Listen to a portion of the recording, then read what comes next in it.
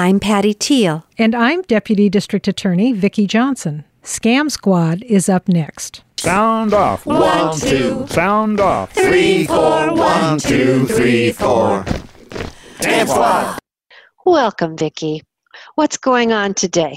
Hi, Patty. Well, today I wanted to tell your listeners about a very interesting booklet that just came out from the United States Senate Special Committee on Aging.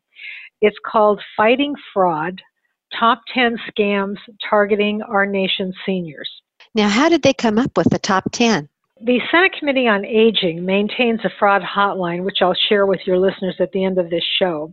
And the booklet lists the scams in the order of the number of complaints that they've received. The top complaint is maybe no surprise. It's the IRS scam. And they estimate that 3 out of 4 calls received on the committee's hotline involve the IRS scam. And Patty, that's certainly true of our hotline here.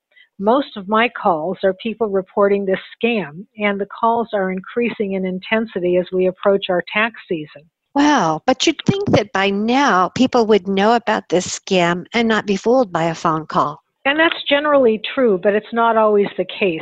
The Treasury Inspector General has called the IRS impersonation scam, quote, the largest, most pervasive impersonation scam in the history of the IRS, with losses close to $65 million a year, end quotes. And as more people become aware of this scam, the crooks are changing their tactics and coming at us from different angles. Well, what kind of angles? What does that mean? Well, for example, the IRS is now using collection agencies to collect back taxes, and I've talked about this before, and those agencies will call you, unlike the IRS itself. So a scammer can call pretending to be one of these collection agencies. Now, to guard against this, the IRS is letting people know that they will always get a letter first before being contacted by a collection agency. And I've mentioned this every time I do a presentation, and I think I've mentioned it on this show. Wow, so how are the crooks getting around that? Well, apparently the crooks are now calling and claiming that they are following up on a letter that the IRS previously sent. Seems like the crooks are always just one step ahead. Yes, and as I've said before, they're getting more aggressive. They accuse the victim of owing back taxes and penalties and threaten retaliation, like home foreclosure, arrest, and deportation unless you pay immediately. And how are you supposed to pay that? Well, they give you a variety of ways to pay: certified check, credit card, electronic wire transfer, gift cards. And the latest seems to be iTunes cards. Well, that must be an immediate red flag if they ask you to pay by any kind of gift card. Doesn't that help you to know that it's a scam? Why do people still fall for it? Well, one of the things the crooks now do is to spoof the phone number of the IRS or another governmental agency.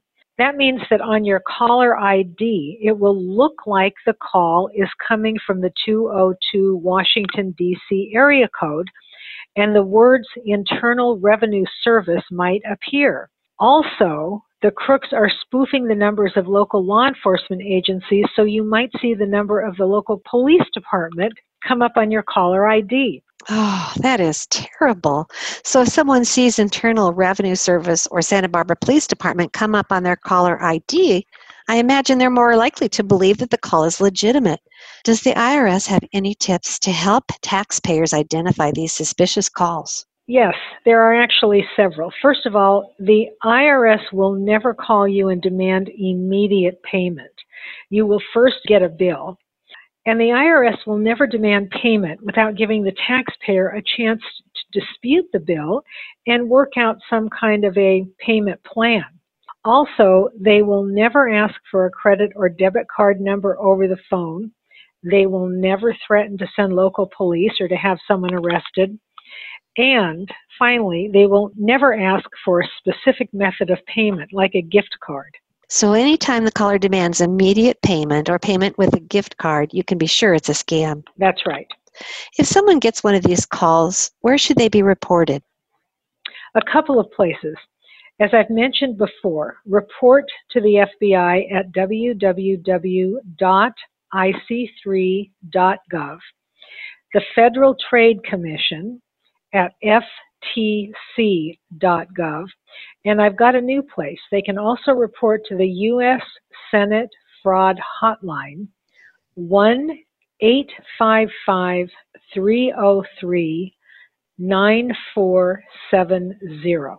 Does it really do any good, Vicki, to call these numbers and report? Yes, actually it does, and I'll give you an example. In May of 2016, because of a tip given to the Senate hotline, a total of 15 people were ultimately arrested and prosecuted for the IRS scam, including 5 in Miami. And as a result of these arrests, there was a very steep decline in the number of these cases that were reported. So the bottom line is reporting can be effective. Absolutely. And Patty, I also wanted to tell your listeners where they could get a copy of this United States Senate Special Committee on Aging report. And they can Google this at United States Senate Special Committee on Aging Fighting Fraud.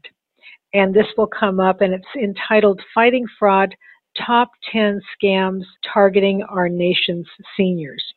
So if you go online and just Google United States Senate Special Committee on Aging, this Fighting Fraud report should come up, and it's very interesting reading. I'm going to look at it too, Vicki. Thank you so much.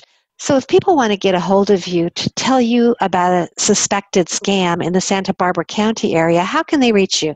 It's area code 805-568-2442, and I'll say that again, 805-568-2442. Thank you, Vicki. As always, you've been very, very helpful. I appreciate it. Thank you, Patty. Bye-bye now. Bye.